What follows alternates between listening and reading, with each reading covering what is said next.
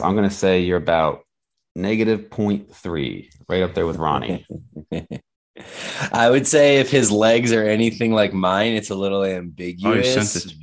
But I mean, that looks like a plus or Oh, well. minus 10% to me. Yeah, I was going to say that's Yeah. probably like a legit 10. Yeah. Yeah. Yeah.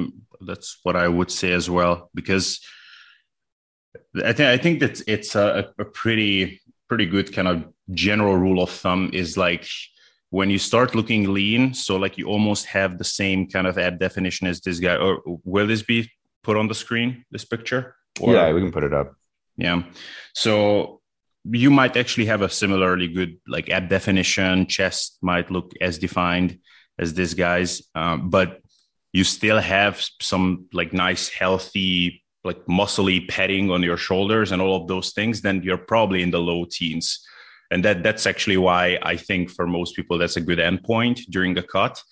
And not that this guy doesn't look good, like he looks awesome, but like you start having this angular look to you when you get to like that legit 10% mark, like the shoulders start looking a bit like this square. So that's just kind of how it is often. Looks like Yeah, you kind of lose a little bit of the soft padding almost like underneath the armpit, like lat area. And it gives you, like you're saying, that more like angular appearance. I just noticed that recently with me as I've dropped into the mid 180s more consistently. I feel like I catch glimpses of myself and I'm like, oh, that looks interesting. You know, it's kind of, I'm used to having that like softer padding in the lat area back there. Right. Yeah, I think it's almost the only people that I think it's really worth going down there, unless it's for some personal challenge or something, is those that just have like a very body fat distribution that doesn't favor the look that they want. So like if someone wants to have like a really good six pack and they have like a very central fat storage pattern, so then you may need to go down to 10 to have the look that someone else might have at 13 or something. But otherwise, I think it's just not worth it often. Yeah. So let's start off by pointing out that Abel has abandoned Hat Boys today.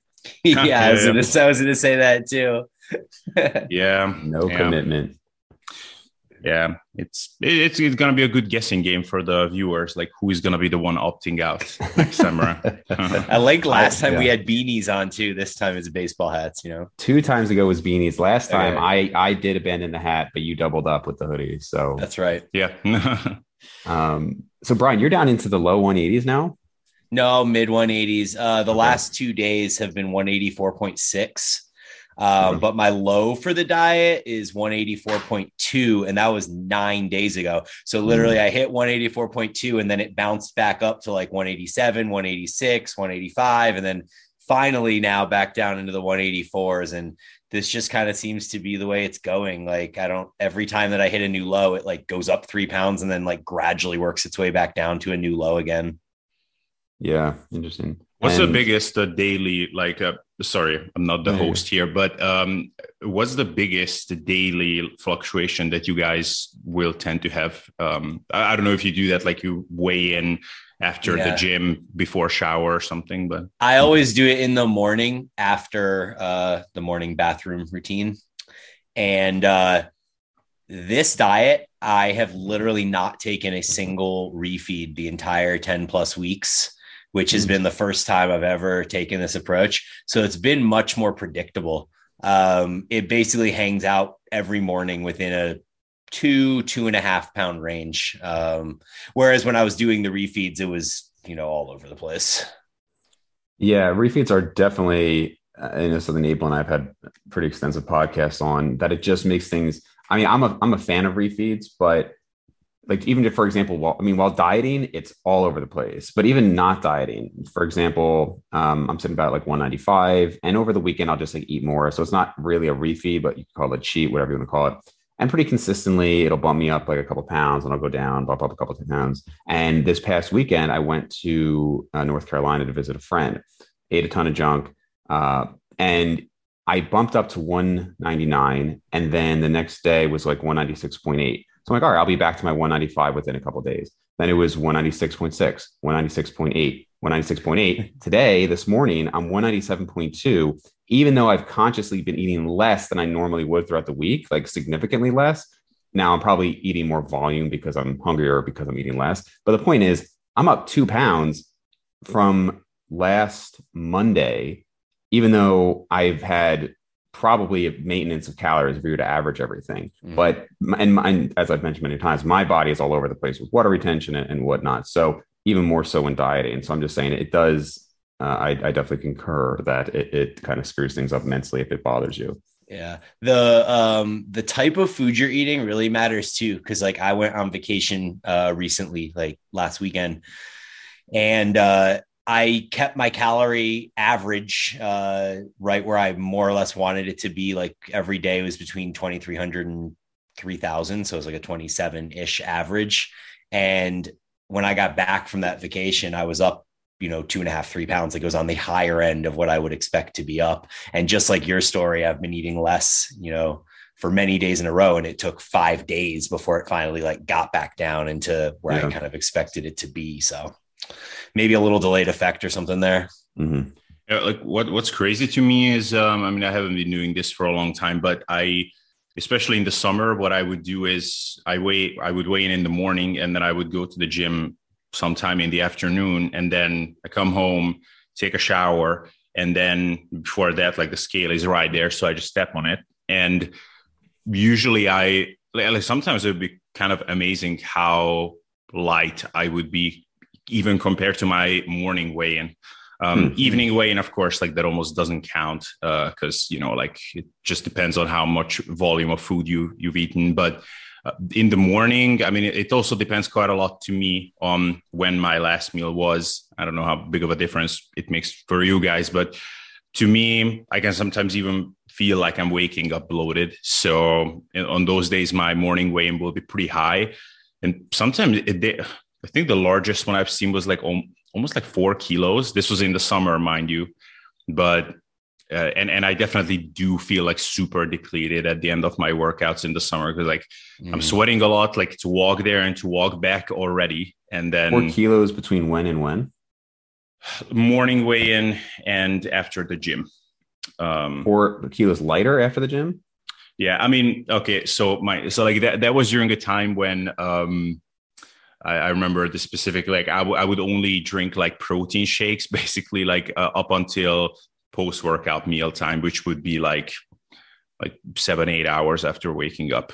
So you had no food volume, basically. That's still shocking to me. I would never be lighter later in the day. Like even just from water, like I would be heavier. Intermittent fasting times I do find myself lighter too, but 4 kilos is a ton. But like to Abel's point, like I could wake up at 187 and then fast all day and just drink water and like, electrolytes or whatever. And by 4 p.m. stand on the scale and be 3 pounds lighter than my AM weigh-in. The lightest I am is when we go out and I will have like some drinks as well. And then like I come home like holy shit, and that's when I see sometimes the most shocking weigh-ins. Or again, like I'm not as neurotic now, so I don't really weigh in like not in the morning anymore. But like I used to do this, and like let's say I would be like 82, that would be like my general weight, and then like I would see something like 78 or something on the scale, and that's it's for one, it's interesting because of just my case study, but also. Like, it's just amazing that like there is your body and there's your average weight. And like, okay, so like if I took out like all the food volume and like I got a bit dehydrated, like how much lighter could this very body be with the same amount of like tissue on it? Yeah. Pretty crazy. Yeah. That's how all these, wrestlers and MMA fighters will cut 20 pounds. And it's like the majority of that. Some of it is fat and some muscle, but it's mostly food, bulk, and water. It's kind of amazing. Yeah. We have a steam shower in my house, and some mornings I'll go in there and do that before I weigh in. And it's like not even a fair comparison because it's like 2 or 3 pounds less just from sweating out. Yeah. So. I definitely think it's a marker of neuroticism though, when you're weighing all the time. Like I think back to like, I only weigh in the morning these days and I don't really think about it too much. But I know back when I like probably the only time I ever had a quote unquote unhealthy relationship with food was back in like 2013 or so, 2012. And I remember I was like so hungry and I would have planned to have a cheat the next day. And I would take my night weigh-ins. And if my night weigh-in was significantly lighter than like maybe like a previous night, I would justify it like, oh, well, I'm already light. I'll start it now, and then Yeah. then I could actually at least sleep. Otherwise, it was like, the next morning was Christmas morning. And I couldn't sleep. So but I was definitely looking for a justification of like, well, I can start it earlier, and thankfully Yeah. that was a relatively short time. But I was like, oh, that's just not a good behavior to have. Yeah. Yeah, no, I agree. I actually know that mindset. I've been there too. I've kind of gotten to a point now where I weigh in at night just because I think it's fun to see, because I can predict almost to like the half pound what I'm going to be in the morning based on what I am at night. Because the diet, like when you're dieting, you just don't have like enough food volume in your body for things to like fluctuate that much overnight. So it's like 2.5 to 3 pounds every time, whatever it is, at bedtime before the morning. So predictability, Yeah, for sure. So you guys, we got a couple topics to go into. Like, what's a good one to start with? I definitely want to get to minimalist training because that's what we missed last time. However, I think a shorter topic that we can start on is the overhead press topic, just because. So in our conversations, Abel was like, yeah, I mean, I think we all kind of like understand at this point, overhead press is not a good shoulder builder. And I was like, hold on. No. That's not what I said. Hold on. Don't miss. Abel said overhead press sucks. No. I said like it's at this point, it's pretty commonly accepted in the industry. That's what I said, I think. So it's like, I don't necessarily think that, but enough people said it that are like, like big names that I'm like, okay, I guess that's the common stance at the moment. Dante Trudell is screaming at somebody right now because he, it's just like one of those, it's like, I don't know, it would be like, at least to him, probably the same as if you said like, yeah, I mean, it's commonly accepted that these days you only need 100 grams of protein. It'd be like, what? Like, because that was always like the whole thing. Like you want bowler shoulders, like, you should be overhead pressing this amount. Like if you're pressing 100-pound dumbbells, you're not going to have tiny shoulders, etc. And I do agree with that. I mean, for a while, I know even like Jeff Alberts had gotten completely away from laterals, and apparently that's not the case now or for a while. But I know there was a period where he was pretty much just doing pressing, whereas somebody like Steve Hall was the opposite. He was doing just laterals. He wasn't doing any overhead pressing. I was mostly just doing pressing. I actually only introduced laterals again with Steve, and I've since been doing them. But I don't really notice much of a difference. I have very, like from the side, my shoulders are decent. From the front, they're very flat. I've just never had them like come out much, but that seems to be like, there's actually a picture of my brother and I next to each other. And within like 3 years, he had these like cap delts and looked wider from the front, even though he was probably 15 pounds less muscle than me. But, from another angle, it's very different. So it's not like I'm sitting here saying, wow, I have these great shoulders and I don't do laterals, but definitely overhead press has always been a staple of mine. Yeah. Brian, want to go first on this? Because I'm actually trying to find a picture of you to check out your delts. All right, cool. So I think it's an interesting question because probably most people that do overhead press probably also do some lateral raises. Like I know you referenced, Jeff Alberts and Dante. Does Dante like actually not do lateral raises, or is that like he doesn't recommend against lateral raises? Yeah. But if you look at most of the exercise selection, it's like hammer strength shoulder press. Like it's a lot of machine shoulder pressing. Smith overhead press. So I guess that maybe goes against my point, but I was going to say that like it's kind of a little different than the lat argument, because you could say like, well, all these people have developed lats doing like wide grip pull downs and bent over barbell rows for years. But you can't be like, well, they're probably also doing iliac pull downs alongside with it. Whereas I feel like with the shoulder press, to me, it feels like you can't completely separate whether overhead press is a good shoulder builder or not, because most people would do both overhead press and lateral raises in their routines. But as far as for me, like, I actually think that since I have been doing more specific, like shoulder abduction type stuff in the last 5+ years, I actually think my shoulders have gotten better. Like if you able do stumble across pictures of me from pre 2017-16 type thing, I think that my shoulder development was probably not as good. It's a little ambiguous because of all of the trap based stuff I was doing. So I guess like in some ways I was doing shoulder abduction via high pulling with Olympic lifting and stuff like that. But in like the early hypertrophy days before I even got involved in CrossFit, it was pretty much all overhead pressing as well. Like the first, 10 years of training was pretty much seated dumbbell overhead press and standing barbell overhead press. Yeah. Yeah. I mean, the thing is that truly impressive delts with netties, it's just pretty rare to see. I feel like either way, like, yeah, Brian, you have good delts, but I would say, and actually I would say I have decent delts as well. It's like one of my, I don't really have, maybe my chest is my best muscle group, but the delts are actually pretty decent. But it's so like truly like rounded, like kind of enhanced-ish looking delts are like rare to see with netties. And when you do see it, like you immediately notice it because it's so rare. And within those, actually the two I can think of now, which is Kinobody and Menno, they are actually both like huge fans of the OHP.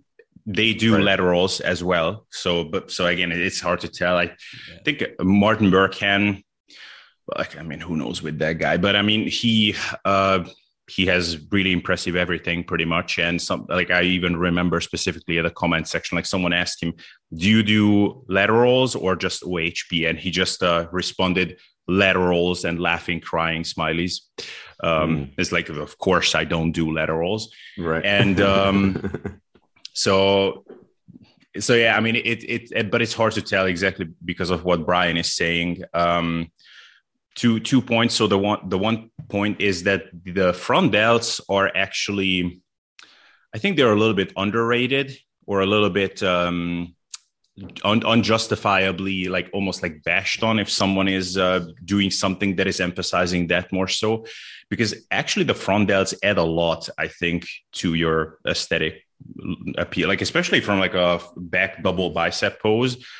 The well-developed front delts are actually a big part of how that's going to look. And I actually do notice that on myself now that I did regress on my front delts since I haven't been doing any OHP for a while. You don't do any?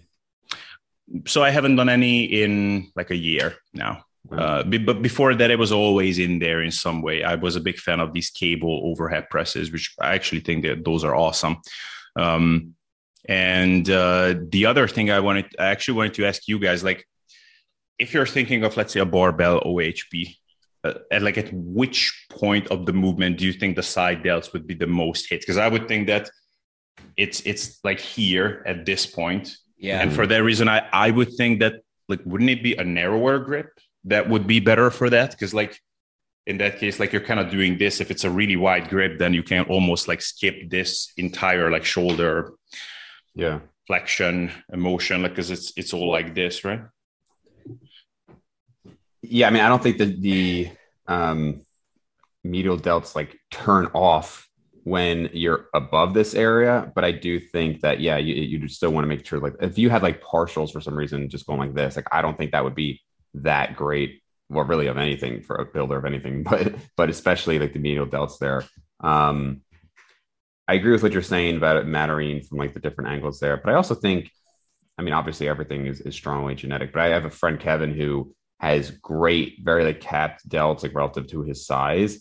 And because of his shoulder problems, I don't think he hasn't overhead pressed like as long as I've known him, like forever. I don't think he does laterals either. I think he just changed chest and like it just works. But again, that's just more of a genetic emphasis. I'm not saying that that's what you should do. But I don't know. Just in general, it's hard to imagine somebody saying overhead press in general is not a good movement. Yeah, I mean, it's I don't know. For me personally, it was always welcomed whenever someone said that. I was like, well, I think I'll do it just in case. But like, I really wish that, or I really hope that that's actually not the case, because I might have to stop this at any moment, because That's the only serious injury I had in my shoulders. That was from a barbell overhead press, and it's not the movement's fault. I just fucked up. But man, like when I look at that Olympic freaking lockout that people do, like I have to turn my head. Like it looks so like holy shit. Like you're standing like this. Like, what if your arms move backwards a little bit? Like what's going to happen to that shoulder joint? Jesus Christ! You just dumped the bar. So I actually haven't done any overhead pressing probably in 5 years. Wow.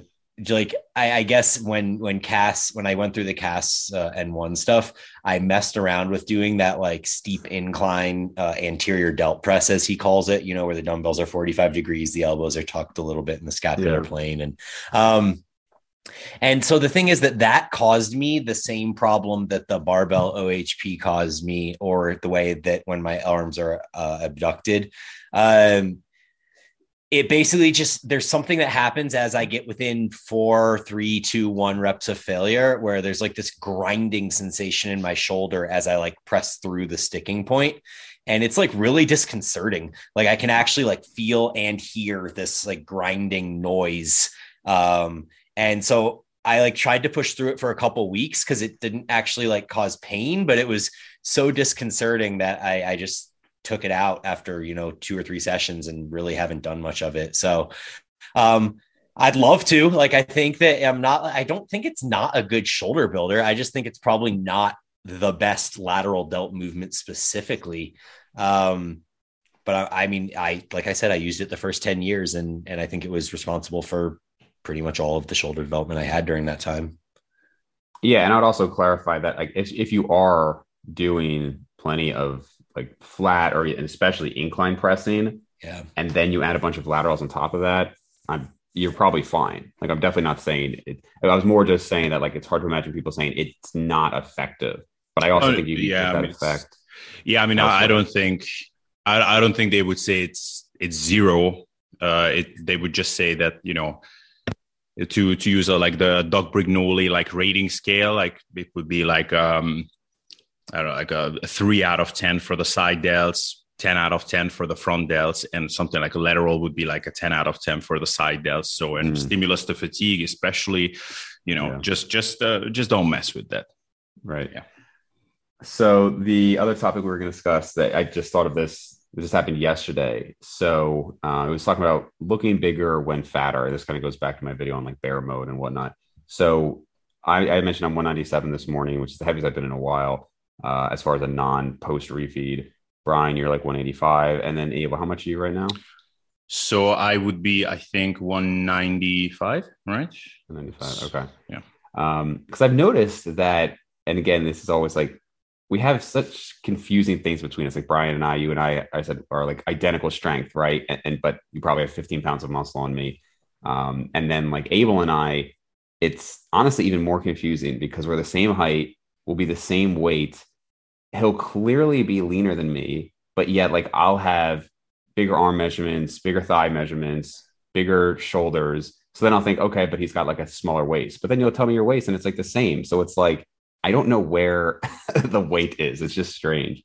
But I think you hold it like your face right now, 195 still looks pretty lean, man. I mean, I would have. Yeah. Thank you.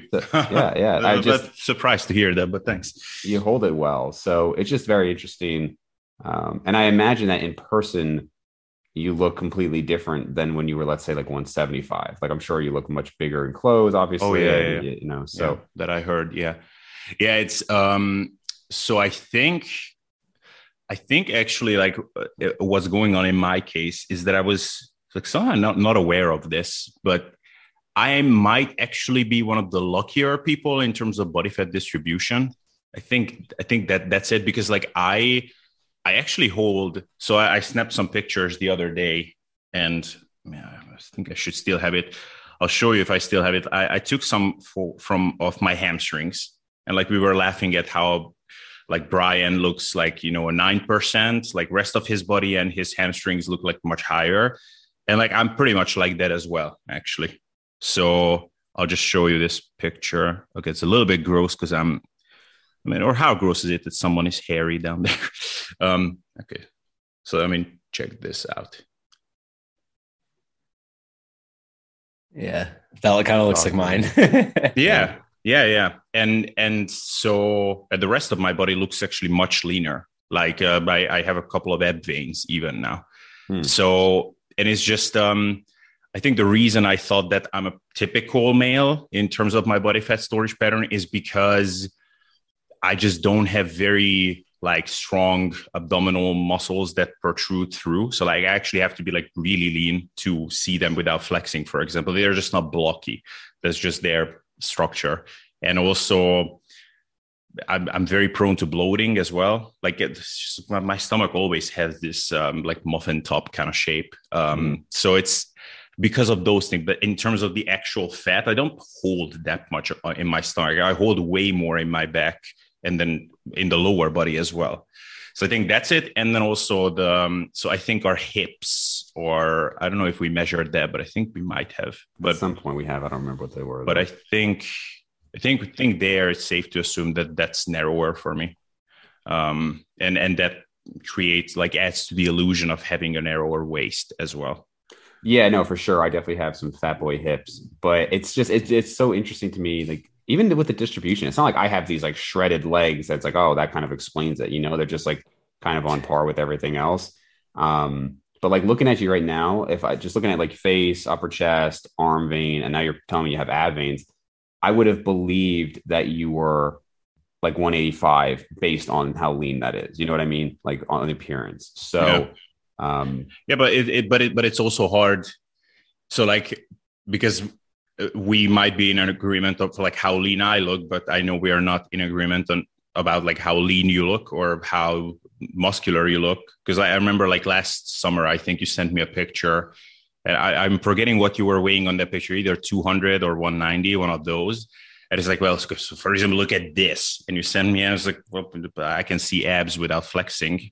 So like, it looks pretty lean to me, but I mean, feel free to disagree. So yeah, maybe I was humble bragging, like, oh, look at this horrible picture. But anyway, the main point I want to bring up though is just that it's interesting, not even surprising, but just like how much bigger you can look to most people. Like there's a pretty advanced guy at my gym, and he saw me, this was Friday, 2 days ago. And he's like, yeah, man, like, man, you're looking thick, like you're looking big. And I've pretty much just gained like pure fat. Like I don't think I've gained much muscle. You know, as we mentioned with like the Steve coaching videos, like I'm not any further along than I was last year, and maybe even a little worse. But I had that 6 minute mile goal back. And so I was like in the low 180s. So he saw me during that period, and he's seen me kind of bulk up, excuse me, but I'm not really that much more muscular. And I told him, I was like, yeah, dude, I'm mostly just fatter, but he just sees a bigger guy. And that's just how most people see it, especially in clothes. Like I had a patient comment on my physique the other day, and the reality is like I feel like quite soft. And obviously, like I have a better physique than the average person, but I'm just saying, like it's funny how the average person will just see you as like more and more muscular up into almost like a surprising point. Like I've seen people comment on guys who are like 20+% body fat, and they'll say like, oh, like, you know, he's like really big. He's like, he's pretty jacked. And I'm like, dude, this guy's like kind of fat, like actually fat. And the people, like a lot of average people just say like, wow, like, you know, they're just really big. So not to give people like an excuse to just get fat, but I do think that for most naturals, like if I had to choose between, you know, being kind of skinnier and lean or being bigger and like appearing bigger, but softer, I'd probably go with the latter in most cases, not even counting all of like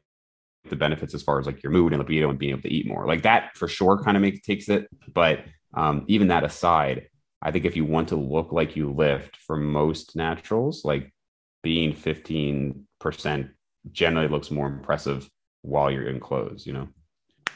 Yeah, it's I agree that you like in clothes, at least you're like my arms. I look like I have arms when I'm fatter. So that is great. And I know, so I've heard it enough from like non-lifters, like little compliments and really surprising ones. Like I remember when the COVID stuff began, and that's like I was maybe in my worst shape, like in the last like 5 years at that time, and so I put on quite a bit of fat and everything.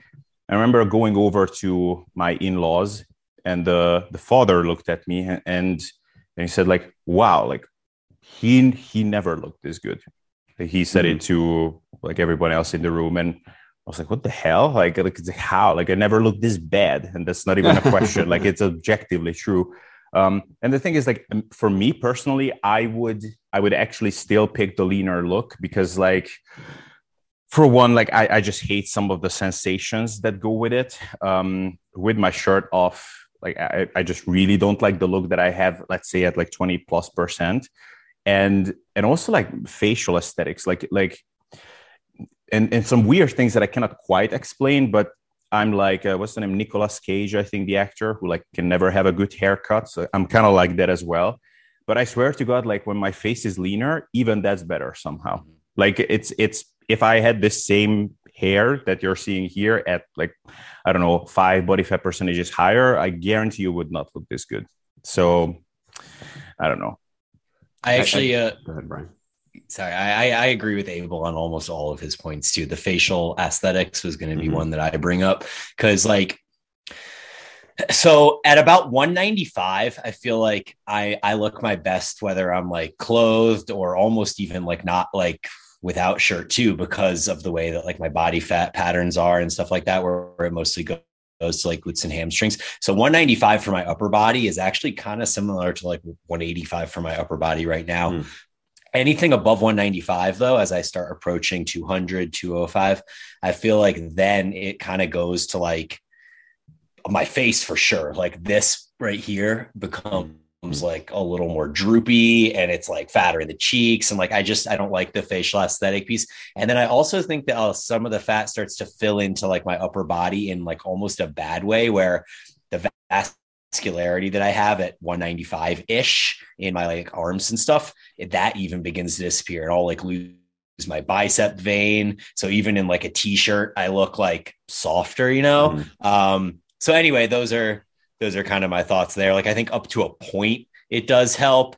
And then, and I'll also add that non-lifters all prefer the leaner look for me. Like family members and friends and like everybody, when I'm 185, they're like, "Oh, you look so great and so healthy," and like blah, blah, blah. And then when I'm like 200, they're like, "Oh yeah, you just, you clearly like dessert," or whatever, like comments like that. So I should clarify, because I think maybe my stance was a little bit too one-dimensional. There's definitely a lot of nuance to it. So for one, when I said like it's almost always for natural, more impressive, I should say like from a size standpoint of how like big somebody looks, I'm definitely not saying that you will look better overall, like aesthetics or anything like that. Like I said with the roundtable with Jeffrey Verdi Schofield and Alpha Destiny, I said almost universally, especially in pictures and facially, you will look better the leaner you get. And again, that's maybe stops at like sub 8% body fat. But yeah, facially and in pictures and with a pump, it's better when leaner, no question. But I'm just saying to the average person, like it literally happens every single time I ever bulk up or cut down. The comments stop when I cut down, or the comments are like, "Oh, you stopped lifting." And when I'm bulking up, it's like, "Wow, like you're really looking big." Like it's like they forgot what I used to look like last time I was bulked up. So I just mean from like a physical impressiveness. I also think that's hugely dependent on muscle mass. So something I used to say is, I wish I had enough muscle where I only looked better while dieting. And what I mean by that is, like, let's say you take an enhanced guy who's like 230, 15% body fat. At that point, you're so big that to most people, you're just going to keep looking better and better, because not only are you getting leaner, but you're not looking fat. I mean, the reality is, I think a lot of people forget this, but to an average person, a lot of people just see size. So I know people who might, like, if you showed an off season, even if like 12% body fat professional bodybuilder to a lot of people in clothes, they'd think they were fat, right? Because they just see this big body. And so when I say like they'd only look better when dieting, I mean, it would continue to improve and improve, versus like somebody like me, kind of lanky. There's a point where like sub 12, I'm like, I just start to look skinnier and skinnier, not better. Now, Brian, you're kind of in between the two, where like there are enhanced people who aren't even your size. So I think for somebody with your size, the leaner you get, it is going to keep looking better to a point. You know what I mean? I could see that bias. You're also a little bit shorter than me. So your body type is a definite influence on that for sure. Yeah. And I mean, there's definitely a point too where I'm going to, if I do get lean enough, like if I get another 5+ pounds below where I am now, I think I'm going to be like the Incredible Shrinking Man, kind of like you're saying, where I just kind of look like I'm just gone, like where'd all the muscle go type thing, unless I'm basically half naked, right. Yeah. I think there's also the middle ground is very tough because you don't look that different at like 13% and like 16%, but you can look smaller. And I'm very rarely on the other spectrum where like I'm so lean that just like relaxed looks good. But you definitely see those people where you're like, oh wow, you're not even that. Like I'd be curious about the guy who sent us the pictures this morning. I don't know how much he weighs, or he might have told me, but I don't think so. But he looks great because he's relatively tan and lean. And so you see that and you're like, you could just stand there, relax. Like you basically look like an Abercrombie model or something like that, But if this guy told me that he's like 5'9" and 165, I wouldn't be like, I can't believe that. You know what I mean? Like, it's not like he's like so big, but he looks fantastic because he's lean enough. But that middle ground, like if he gained 10 pounds of fat, he might look like do you even lift, right? Because the things start to get softer and whatnot. So, yeah. But I definitely also, like, it's very observable that with some people, it is like with me. Like, I think being leaner just generally improves me aesthetically down to a pretty low body fat percentage.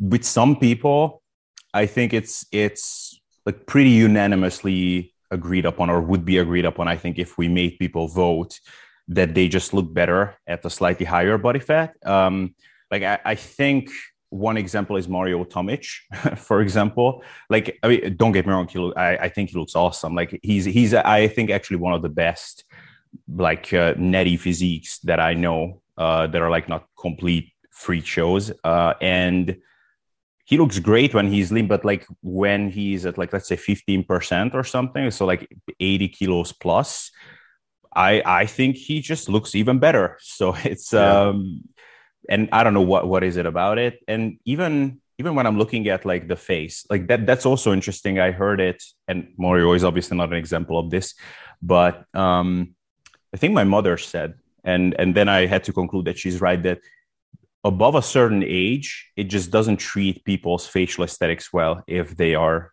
very lean. And the first example I really noticed this on was my father-in-law. Like, he's like 55 or something like that, and he looks 45. Like, he just has this very youthful look, and he had some like complication or something, and he lost a lot of weight. And I saw him, and I was like shocked. Like why does this guy look so bad? Like, I don't know, like he usually looks so much better. And then I realized, like, because he lost a lot of weight, his face is a lot leaner, and it just made him look like older and just less, like, with like less vigor in more haggard that person. Yeah, well, that's definitely a thing. I mean, people do lose volume, and that's why you see all these women with all this filler in their face, because they're trying to get the volume of youth back, right? Mm-hmm, mm-hmm. How do you guys feel about biofeedback as you diet? Because I feel like I'm almost in this like glory stage right now where I have lost weight, but not so much weight that biofeedback has really tanked. And in many ways, it's actually improved. Like, I feel much better at 185 in a lot of ways than 195 or 200. Do you guys have any thoughts on that? Like, up to a point, you begin to feel better when you diet until it gets worse type thing.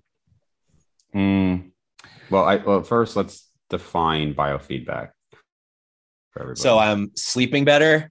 My Apple Watch is telling me that my HRV is quite improved, and I have more energy throughout the day. I'm more focused. I am less. I feel like life in general is less laborious. Going for walks feels less like I have to put one foot in front of the other, and more like I am just like walking on air type thing. And that's kind of been progressively getting better as I've lost weight. And then just maybe in the last week or two, as I've gotten to this 184 number, there've been moments of, oh, this is kind of diet fatigue type thing. But the first 10 pounds, it was like everything just got better and better every time I lost more weight.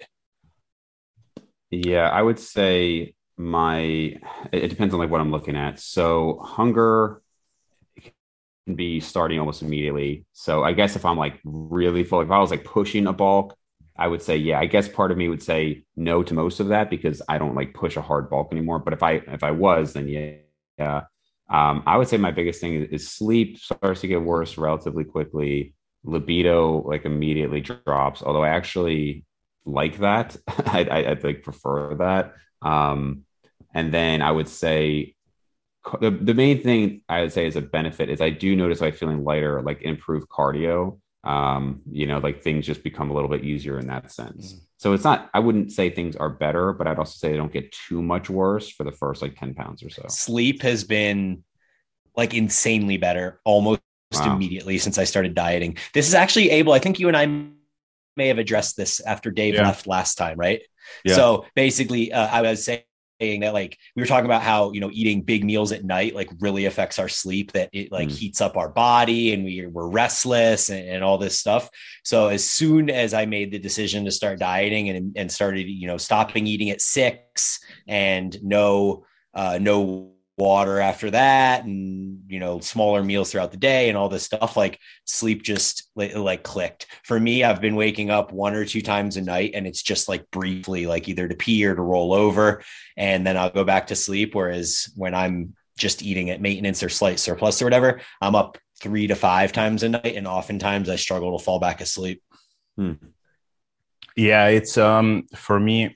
Okay, 1 second. Sorry, I'm just closing this bullshit. So for me, I would have a sweet spot range. And for example, right now, I think I'm at the very low end of that. Maybe even like slightly under. But to me, it's, if I had to say like a body fat number, I would say like maybe 13 to 17, 18, something like that. But so it doesn't apply to everything universally. So for example, now I definitely notice that walking is a lot more pleasant, like Brian is saying. Libido, it's, to me, I've not managed to get to such a high point in body fat to where I felt like it was not still getting better. To the point where like, so I'm not so my penis size shrinks when I'm dieting, which is a good thing because just kidding. No, when Dave said that thing about the libido, I immediately decided that I will have to say this. So pausing on that though, because to me, I'll hear these like ads of guys who are 50 and they're like, oh, like I want to get my libido back, and I feel like there's a lot of analogies there with like food and whatnot. But to me, I guess if I was so full all the time, maybe I'd say, oh well, I want to be hungry again. Right. But for the most part, it's like I would almost never say I want to be really hungry. And like similarly, I'm like, I don't want my libido even higher. Like I feel like it's a distraction. Now I say that as a healthy 30-year-old. So maybe if you're 50 and things aren't working, like maybe it's just different. And I remember Steve Hall actually said that too. Like when he went on, he was on TRT for a short period of time, and he was like, it was horrible. It was like all I could think about. So I don't know where you guys stand on that, but I mean, I think for me, it's very simple. It matters if there is like some kind of an emotional pressure on me because of the lack of it, which can be a problem if you're in like a new relationship or something. Or like, let's say if I was like a younger guy that like goes out a lot and like I'm trying to have experiences and like have some like one night stands or whatever. And like, okay, so like I do everything right, like, arrange the circumstances so that I could have those, and that I don't have libido, like then that would be an issue. Or for example, when I was dieting down to my photo shoot and like zero libido, and then we didn't have sex for like 3 months or 4. Wow. So like that's wow. I mean that was harming the relationship. In these instances it matters, but yeah, otherwise like not like if it works enough so that like we have a healthy sex life, then I don't want an even higher one. Yeah, mine is pretty moderate, I would say, almost all the time. I don't really notice a change when I diet or don't diet. Really? And my labs seem to show the same, at least as far testosterone goes. Like, it doesn't really change when I'm at maintenance or surplus or end of a diet. It's all pretty much around 300 plus or minus. Your testosterone, total testosterone? Yeah. Wow. That's fascinating to me because to me, my testosterone doesn't change that much when dieting or bulking, but my libido is like directly tied to how much I'm eating. Like, and you know, evolutionarily, you could say that makes sense, right? Like, you have more of a surplus. And so, but I mean, literally, it could be like within a month of dieting, even if other things haven't happened yet, like I'm sleeping good, like it just immediately drops. And then when I'm bulking, it's like we joke about it because it's like, oh, like Dave's bulking, like, you know, there's just like a clear difference. So it's like directly tied to calories for me. Interesting. Yeah, I don't really notice too much of that. I mean, I also think that my life is filled with a bit of psychological stress with raising two young children. And I mean, it's just like a whole slew of things. Like, by the time, you know, 8:30 p.m. rolls around and we finally get the kids down and we've been up for 15 hours, it's like, right. To me, I know for sure that I'm at the very high end of my like okay range is when I just actually stop enjoying food. So like when we go out and have a really incredible meal, like as you know, like it has a hormonal effect on you, like an actual, like a cognitive, like almost like a smart drug in a way, or like alcohol or something. Like it's not just that it tastes good, but like it actually enhances your mood. Like, and I notice this the most when I'm cutting. And then if I eat like some meal with fruits and things like that, so not even high carb, like moderate carb, like I can actually notice those effects like on my mood immediately because I'm just that sensitive. That it gets to a point where I'm like too high in body fat, where I'm eating like even the tastiest meal, and it's just like stops having that effect on me. So like that's, if that happens, then I know for sure, like, man, like what the hell are you doing? Like, you knew that you shouldn't be this heavy, but now it's definitely the case. Yeah. So you guys ready to talk about minimalist training? Yeah, man. Yeah, let's do it. So I guess we can talk about, you asked Abel some specific questions we can get into as well, but just in general, I guess the topic we're discussing here is there's two ways you could look at it. You could say, what is the minimal amount that I can do to obtain optimal results, like to really like get to where I would eventually be? And then there's, okay, what's the minimum I can do for a specific goal, which might even be maintaining, right? You could have everything in between, for slow progress, for no progress, but I'm really busy. And obviously the answer there is going to be different. You know, I wrote one other thing down there, which is the anecdote that, like, with specialization routines. And again, I think it's hard to use me as an example because I think I'm just like constantly pushing against that same level. So it doesn't mean it wouldn't work earlier in your training career, but I know I was doing one arm. I was trying to hit like a one arm pull up and one arm push up goal. Like, obviously one arm push up is easier. So that was for a certain number of reps. And so like 3 times a week, I was doing all this volume for that. And there was no change in my left arm size relative to my right at all. And I mean, that was probably added like 9 sets per week of pushing and 9 sets per week of pulling, and there was no difference. So I think there's just, you know, there are some exceptions. I understand like the studies show all this stuff on volume, but it's very routinely heard that, or I routinely hear that somebody tried all this extra volume and it just didn't do that much, and they end up gravitating back towards like a moderate volume. And I've just personally never found, for size, I have found it for like a strength from a technique standpoint. I've just never really found for size that all this extra added volume did much. And so then I guess with this topic, we're kind of working backwards of like, well, then how little do you actually need? What wasn't one of Abel's questions, like, what's the least you could do to keep 80% of your muscle mass or something? There was some 80% minimum number of lifts for somebody wanting to have 80% of their max physique, which is obviously hard to define, but yeah. I can be more specific by what I meant. Just if you, while I'm talking, you want to brainstorm on this. I have 2 types of physiques in mind specifically. Like, one is I would call like the Tinder physique. So it's the kind that like would never be a successful influencer or something, but it's like the average person looking at this. So like you go on a Tinder date and like you take your shirt off, and then later the girl or guy that you were with is like telling the friends like, and his body, oh my god, like, so you know, and if you're looking at like soccer players, I think those are good examples of this. Like they have like, they're lean, decent chest, maybe some arms, but like no delts, so like that kind of thing. So like you can tell that this is not a bodybuilder, but you know, very much in shape. And then the next one would be like, let's say, yeah, you can actually even step on a bodybuilding stage. I mean, maybe you will have a few like things like, okay, you could work a bit more on that, but like you definitely belong on stage if you have the genetics for it. So make that a caveat. And also that you don't have some crazy genetic weak points. Like, okay, like I have just like super narrow shoulders. So like I would need a ton of shoulder work for that or something. So anyway, what were we saying before this? Yeah, you were going over you were expanding on the categories. So, oh yeah, but I know Dave wanted to leave that to the end, okay. so maybe. Yeah.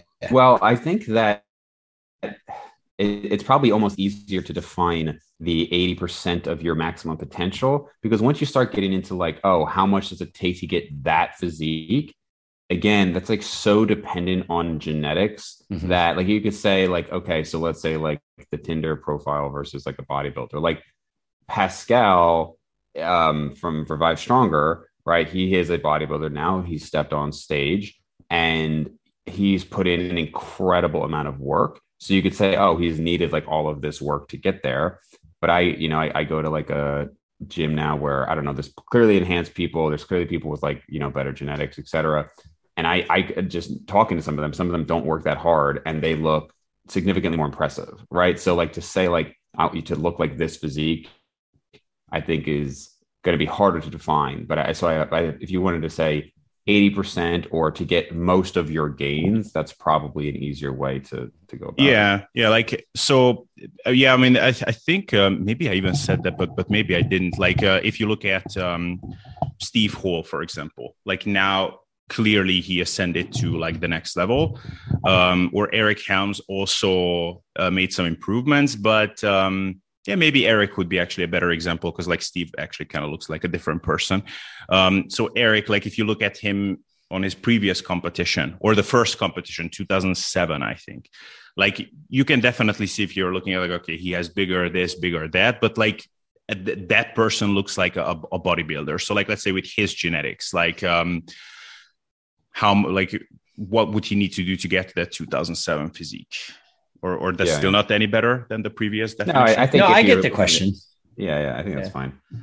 I think it's lower than a lot of people think it is, because I think there's like a time component that a lot of people don't factor in. I always talk about this, right? I say, and I don't really hear many other people talk about this, which is that it's like, okay, so maybe something would get you there faster, but a lot of things would still get you there. So like, I think Brian is probably almost certainly further along now than if he had just stuck with Max OT. Like I know that was the original influence of yours, right, Brian?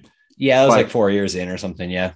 Yeah. But if you took Brian and everything else, like was like he was like, you have to train with Max OT and that's it.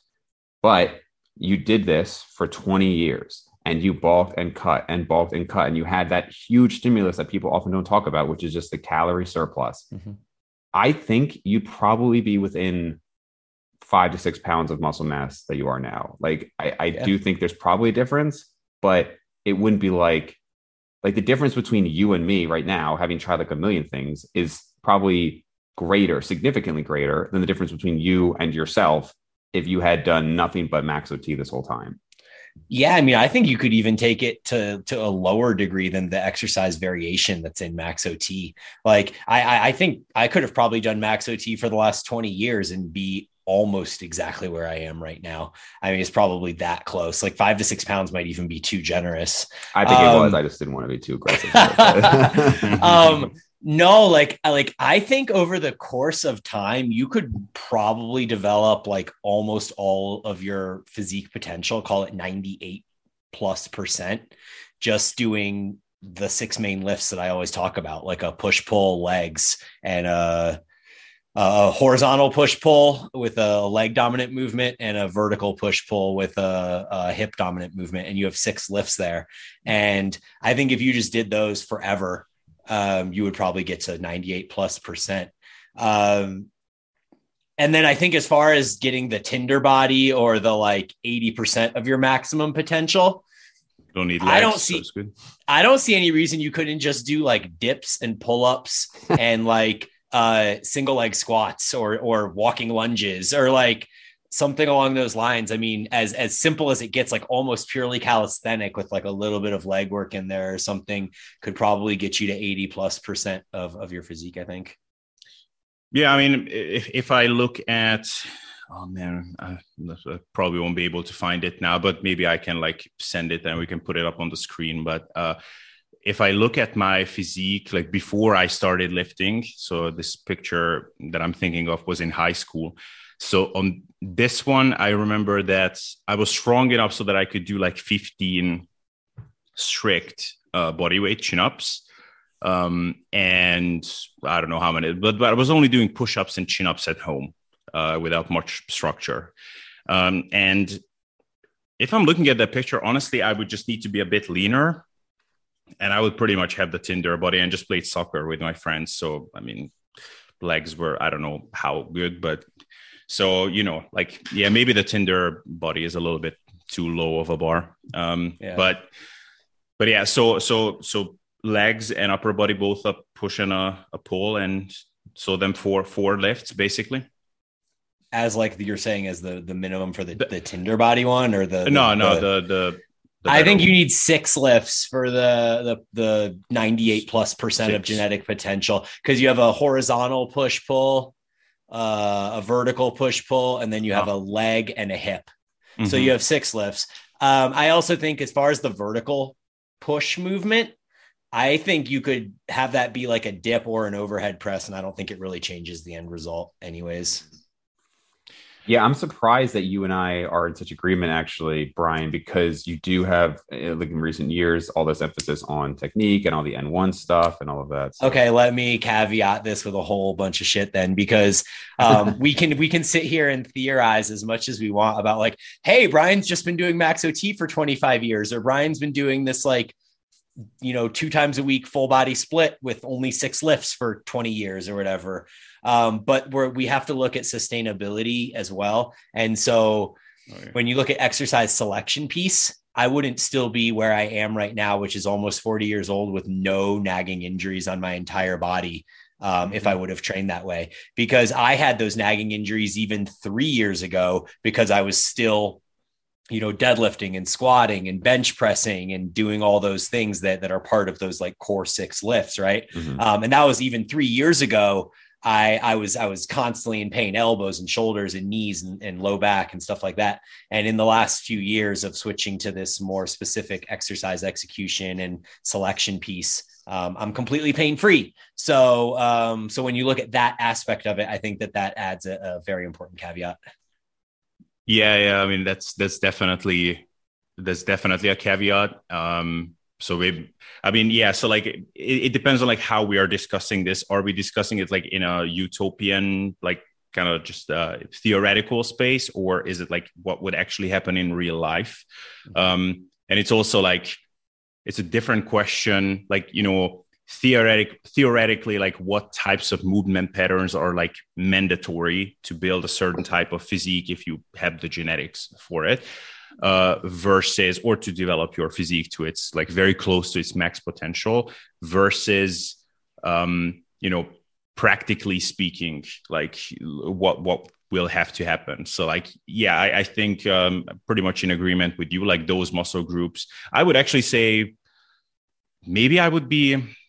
So I think if someone did an overhead press, which is going to be great for like everything from like here up, basically, and then some kind of a horizontal press and a squat pattern and RDL. And did I say chin up already, or did I? Yes, and I would say a chin up. I'm not really sure if anything else would be needed on top of that. If you take those 6 movement patterns that I mentioned, and instead of just nominally applying the most common lift to it, and you were to, like you're saying, get a little bit more nuance. So I'm like, okay, you need a squat pattern and you need like a hip hinge or a hip dominant movement. Well, that could be a pendulum squat and an RDL. And then you say, okay, I need a horizontal push and a horizontal pull. Well, that could be a chest supported T-bar row and a flat dumbbell press. And then it could be maybe it's a lateral raise instead of an overhead press for shoulders. And then your last movement is a vertical pull. And maybe it's a one arm, lined up cable iliac pull down or something along those lines. So just because those categories exist doesn't mean it has to be the most basic movement pattern. It can be maybe a little bit more nuanced. And then still that could be 6 lifts that get me to that point. And I'm also healthier. All right, guys. So that's going to wrap up this part of it. Abel, we have the other part on your channel. So we'll obviously link below to that. People can go over there. Anywhere else, anything else you want to plug other than YouTube? Your Instagram channel? Yeah, maybe check out my current Instagram channel for the upcoming week at least, and that is called Abel Fit Stuff. I'm just planning to upload a cat video there today, so definitely. Yeah, you're on like 2 weeks, I think, without getting deleted, right? Yeah. It's maybe a new PR, so progressive overload with Instagram. That's hilarious. Yeah. All right.